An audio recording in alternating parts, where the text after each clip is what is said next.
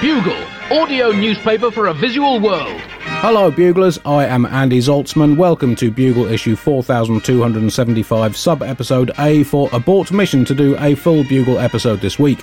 Why is there no full episode this week? Well, I blame time. There isn't enough of it these days, and it never stops, the remorseless little shitbag that it is. Normally I do reach a vague rapprochement with time, whereby it lets me record a Bugle, with the trade-off that I don't then also have time to invent more dance moves. But this week, no luck. The little clock-waggling life interferer simply ran out. However, we do have a very special treat for you from our recent live show in London. We dedicated a whole section to the extravaganza that is the United Kingdom in 2023, and you can hear it in full in this sub-episode.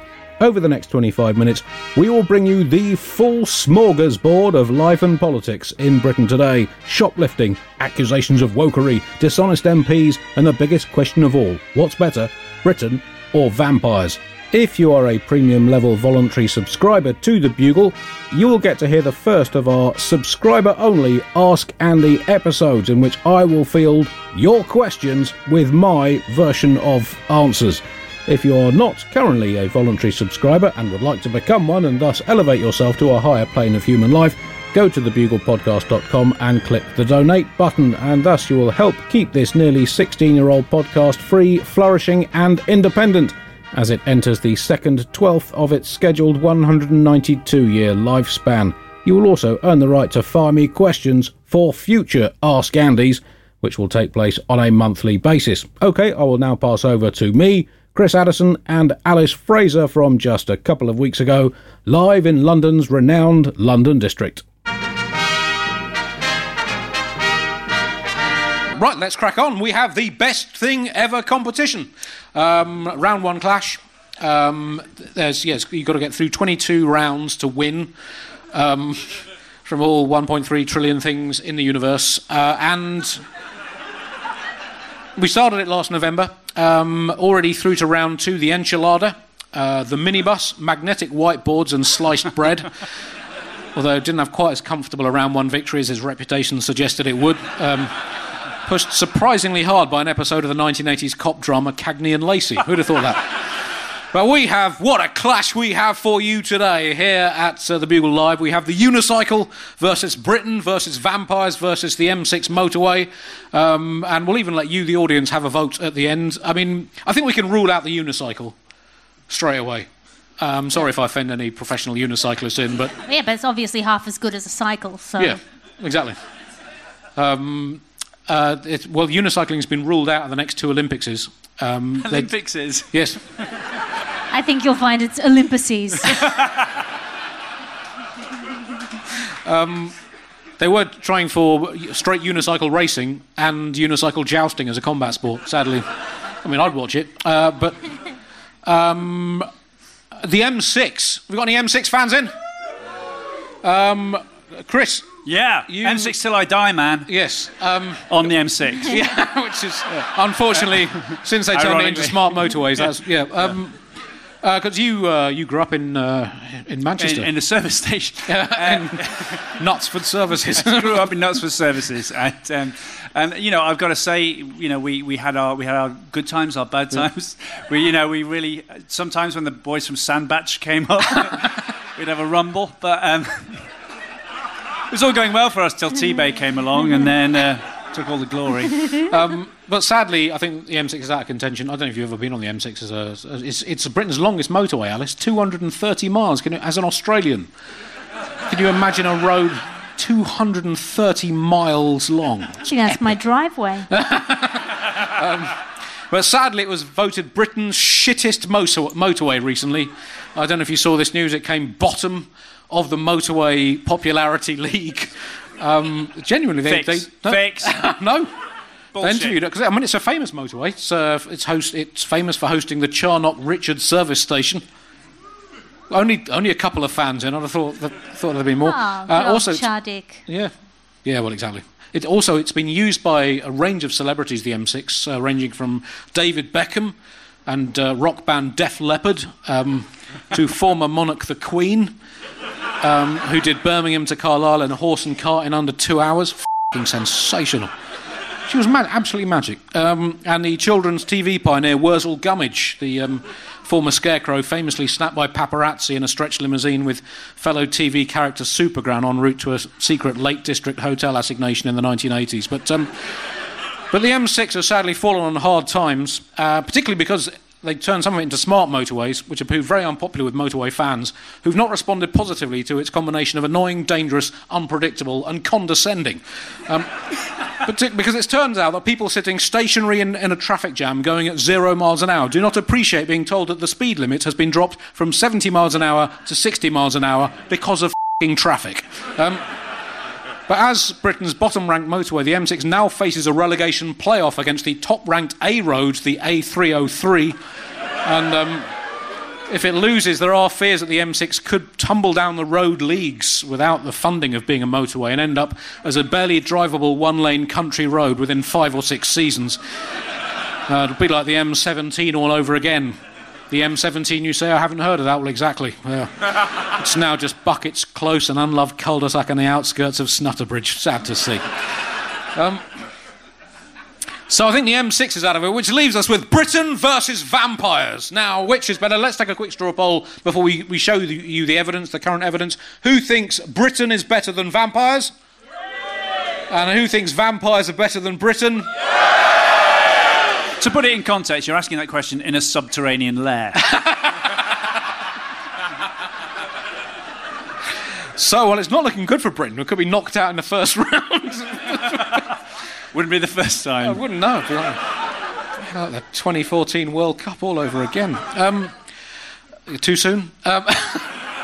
So, well, let's start with Britain, which is, having a little bit of a troubled millennium so far, I would say. It's not started tremendously well, but then the last one didn't start that well for us either. Within 7 decades or stuff, we've been taken over by the Normans, and things have never really recovered, to be honest. The state of Britain at the moment, we are facing another epidemic. According to the boss of John Lewis, so soon after the COVID epidemic, we're now facing a shoplifting epidemic. There's no vaccine as of yet, and we don't know whether to shut down or go the Swedish route this time. Who knows? Retail thefts are up by 26% last year, and so soon after the museum lifting scandal as well. It's very very concerning. Is this just our natural heritage? Absolutely. Coming out, our great national tradition of nicking shit. Listen, as Napoleon once said, Britain is a nation of shoplifters. I do feel that these modern shoplifters lack ambition, right? OK, you've shown us that you can half-inch nappies and a pack of batteries, fine, but big deal, they're light, they're easy to carry. You can't just keep nicking the same things. You've got to move on. You've got to keep challenging yourself, or you really don't grow as a shoplifter. Maybe move on to multi-packs of own-brand lager, a bit more unwieldy, a bit more of a challenge. Once you've aced that, how about going into Wickes and trying to nick a sink? Are we... Brazenly walk to the back of an optician's and lift one of those machines that puffs air into your eye for no other reason that I can see than for the amusement of everyone who works there. Incidentally, just as an aside, have you ever had sex with an optician? They're very needy. It's so off-putting. Are you enjoying this? Is this good? How about now? And now? What about now? What if I turn this over? How about now? I saw my optometrist the other day, which made him a bit redundant.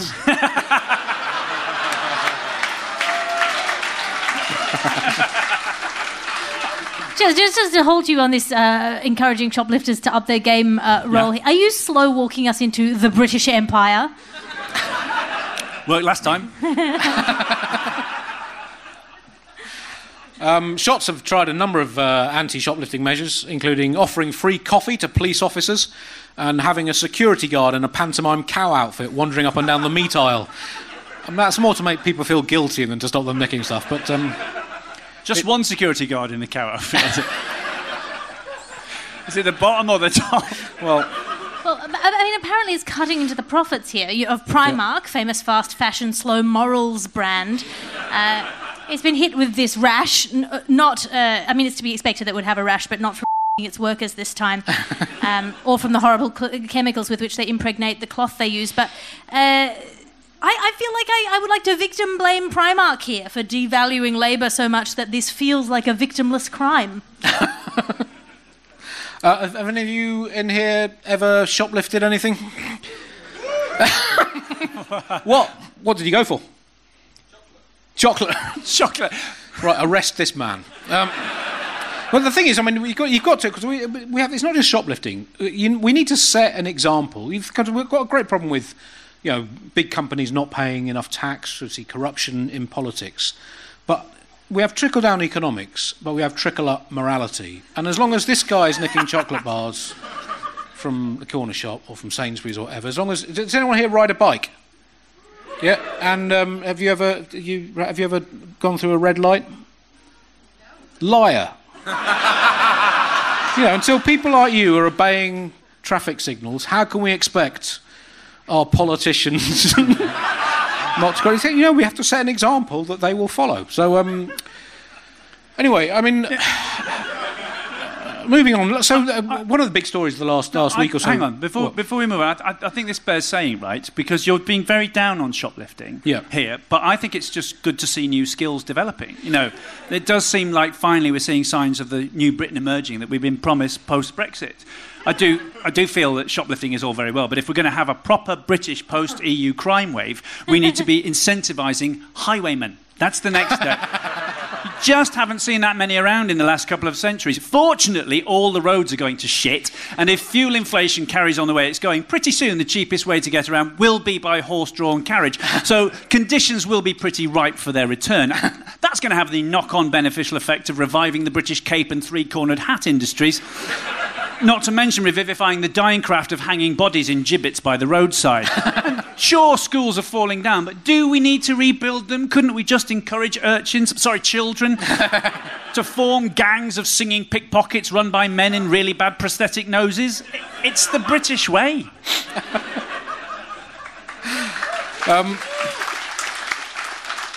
Another problem we're facing as a nation now is obviously, and this isn't from me, this is from none other than our Deputy Prime Minister. Does anyone know who he is? It's Oliver Dowden. He is Deputy Prime Minister. We now have Grant Shapps as our last line of defence against invasion, as our Defence Secretary. Oliver Dowden, there's Shapsy. We'll come to him in a bit. Oliver Dowden, Deputy Prime Minister, has warned that we need to be clear-eyed in this country about the threat that China poses to this nation. This is, however, the same Oliver Dowden who claimed that the West as a whole was being weakened, he said this last year, was being weakened not by its endemic corruption, not by the short-termism of its attitude to the world, but by some people wanting to use different pronouns. So he doesn't always throw his darts of blame into the treble 20 of truth. But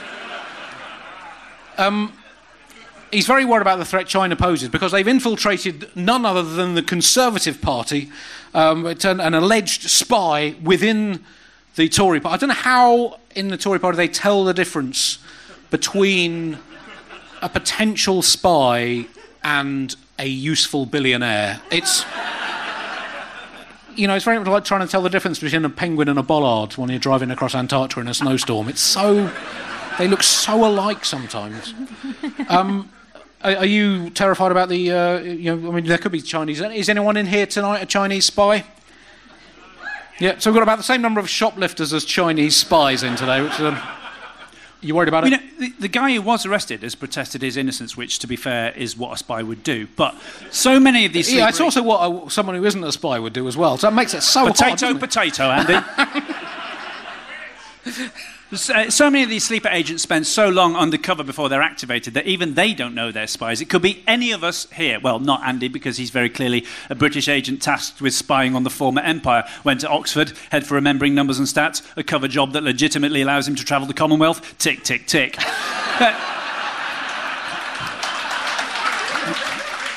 But anyone else could be a Chinese spy and not even know it. So in case you're worried it might be you, here's a quick quiz to help you determine whether you are in fact a Chinese spy. Okay, question 1. You are served spring rolls in a restaurant. Do you A, lick your lips and eat them greedily? B, worry that you're going to fill up on this shit before the real deal arrives? Or C, immediately dismantle them and check inside for instructions? You and your partner decide to build a fancy middle-class garden building. Is it A, an office, B, a gym, C, a 9-story pagoda with a big gong in it? Where do you feel you are most likely to encounter a waving cat? A, a Pixar movie. B, one of the many animals do the funniest thing Instagram accounts you follow. C, the massive collection of white porcelain ones all round your kitchen. Finally, what are your feelings about pandas? A, they're cute. B, you're ambivalent. C, if you see another one of those fluffy bastards eating the bamboo out of your garden again, you're going to run at it with a Changdao sword. If the answers are mainly C, you may want to check in with MI5 on the way home. Interesting that the graphics went halfway through that bit. Are we... Well, what does that tell you? Yeah. You didn't put money in the meter. Alice, that's a very ageing joke, man. Do you think we should be... Because, you look at the state of Britain, should we be flattered that China can still be asked to send even a half-arsed 25-year-old fucking spy to do some basic espionage on us? It's always nice that someone's interested, isn't it? Yeah. Guess so. There are a lot of concerns about Chinese influence in our politics, with the danger that it could result in infrastructure projects being completed on time and within budget. So, albeit with certain human rights issues in the laybys. But British scientists are hopeful that a new home testing kit will soon be available to help you tell if you're not a spy. I've got a prototype of it here. You just have to breathe into it. You wait 5 minutes for the result. And then if you scuttle straight off to a secret room and send a message to Beijing in Morse code on an encrypted phone line about your test result, you are probably a spy. So that's there's another thing Britain is under threat from, and this isn't from Oliver Dowden, this is from Grant Shapps, the aforementioned Grant Shapps. Let me introduce him properly. Grant Tholomew Shapukadnezar, slayer of foes, bulwark against the forces of evil, clawhammer of never-ending justice, Defence Secretary of the Ironclad Heart. I like that in these two pictures, on the left-hand side, he looks like he's about to do the thing that he's regretting on the right-hand side. Well, I don't know. You might want to see the detail here. That's his name badge that says Michael Green, isn't it? So that was one of his alter egos. Does that mean that he's a spy? Well, I think he's beyond the level of incompetence to be recruited for... But he is our Defence Secretary, and he's warned that our entire British defence industry is threatened by ethical investing. That pause and confused laughter is the correct response. So basically, if you bank ethically or invest your money ethically rather than in British defence companies, if you choose not to allow your money to fund the slaughter of children, you are risking British safety. He says it poses a greater threat, worse than the Romans, the Normans and the Vikings. He's not said that, but he might as well have done. It's ethical how great a threat is people applying morality to economics? Well, I just love that it's a warning rather than the exact thing that people intended to do when deciding to invest ethically. Like, this is what voting with your wallet looks like. If people wanted to invest in weapons development or the British defence industry, they would. The fact that a huge chunk of the British economy and foreign policy are based on creating and selling weapons and then selling the solutions or counter-weapons to those weapons is maybe the thing that people might have the moral objection to. It just seems genuinely inconceivable to these people that a moral objection might not be overridden by an economic argument. But to be fair, it is a lot of money that they're talking about. Just think think about how many children's hospitals we could build with the money we'd make selling weapons to people who want to bomb children's hospitals. And have you considered that those children are so foreign while our children are so local? I thought you Wokesters were into local produce. And speaking of local produce, are you suggesting weapons should be built and developed overseas? Think of the carbon footprint. Are you suggesting that applying capitalist business growth incentives to constant escalation of weapons technology, even in the absence of your nation being actively at war with anyone, might itself cascade into perverse incentives to cultivate or create foreign wars? Oh, that's absolutely what you're suggesting, I see. But have I mentioned money, though? And how delicious money is. I mean, a lot of it is just to do with branding, because I have these arm fairs at the Excel every year or every couple of years or something. The next one is to make it a bit more exciting for kids who might end up working for the arms trade. They're rebranding it as Little Johnny Bang Bang's Boom Bambastic Death Tech Jamboree, which should get them... So I think that's better, isn't it, Chris? I think it's all about, it's just about projecting the right image, isn't it? Well, look, first of all, being lectured by Grant Shapps on ethics is like being lectured by David Beckham on the evils of tattoos. Secondly, defence companies need funding. Are they not the richest bastards around? Do they not make Jeff Bezos look like some bloke who runs a corner shop? What investment could they possibly need? But if we're going to take it at face value, this is about the ESG ratings of defence companies. ESG is a measure of the sustainability of a company and its output. And the letters ESG stand for environmental, social and governance. So to be fair, let's consider the defence industry in each of those terms. Environmentally, could not be more sound. It is one of the few industries actively tackling the issue of overpopulation. Admittedly, it's doing that in quite a localised way, concentrating on the number of people still alive in, say, the Donbass or Syria, but you have to start somewhere. From a social point of view, the industry really brings people together, often in mass graves or to memorial services, but that's just quibbling. And they are incredibly inclusive. They're as happy to provide the means of massacring people of colour as they are white people. Perhaps even more. Most of their work currently is being done in Africa, and there aren't many companies you can say that about that don't either involve China trying to extract raw minerals or the staff wondering who should be CEO now Yevgeny Prigozhin's been fallen out of a plane. And as for governance, not unlike the current British cabinet, I don't really know what that means, so I'm going to ignore it.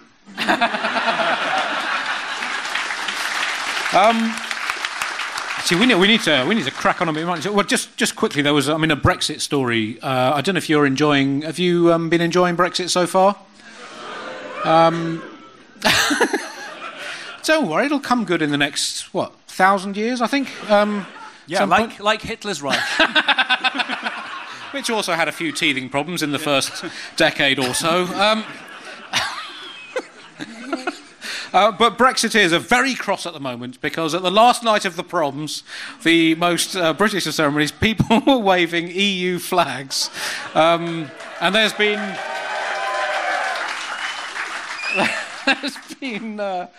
outcry, according to the newspaper reports. This is, it's fucking hilarious, isn't it? Is this... Because have you found any good benefits from Brexit so far? Because, I was strongly opposed to Brexit for numerous reasons, for, social reasons, economic reasons. I thought it was, better for Britain to stay part of the EU. And I wanted my children to grow up with the same opportunities to travel and work in Europe that I never really took advantage of. But that said, I'm a British political comedian. It's going to give me 6 decades of material, so I did vote leave. What have you found? What have been the good bits for you so far? Could you, Chris, when you're editing this together, could you just put the sound of tumbleweed at this point? That would be great. When I read this story, and I thought, absolutely everyone involved in it can right off. Every single one of them needs to get a grip. There's actual shit going on that requires our attention and energy, and Battle of the Smuggos is not it. Jesus H. Christ. The H stands for Hebrew. They keep that quiet.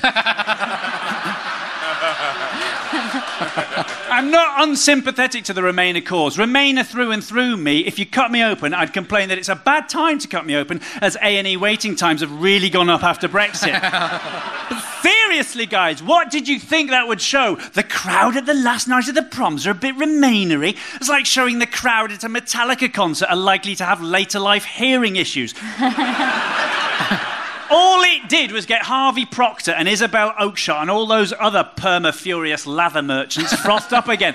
Honestly, it felt like being a young parent again. We just got them to sleep. Why would you wake them up?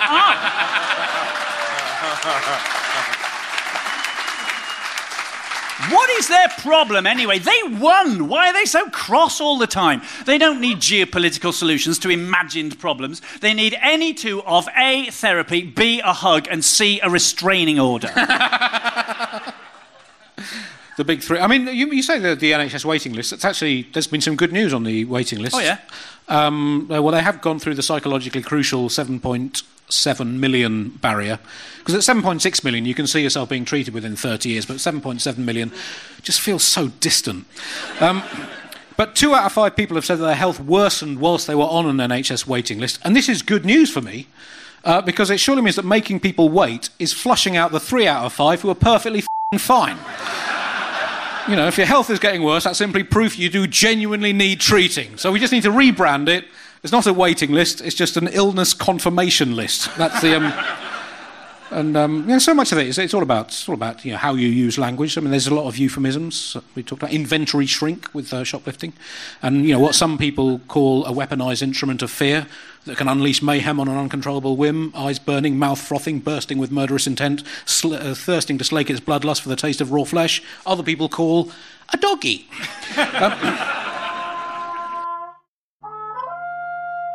Thank you for listening to this sub-episode. Do strap in for the first Ask Andy coming your way very soon, which will feature questions submitted at the live show by the live audience.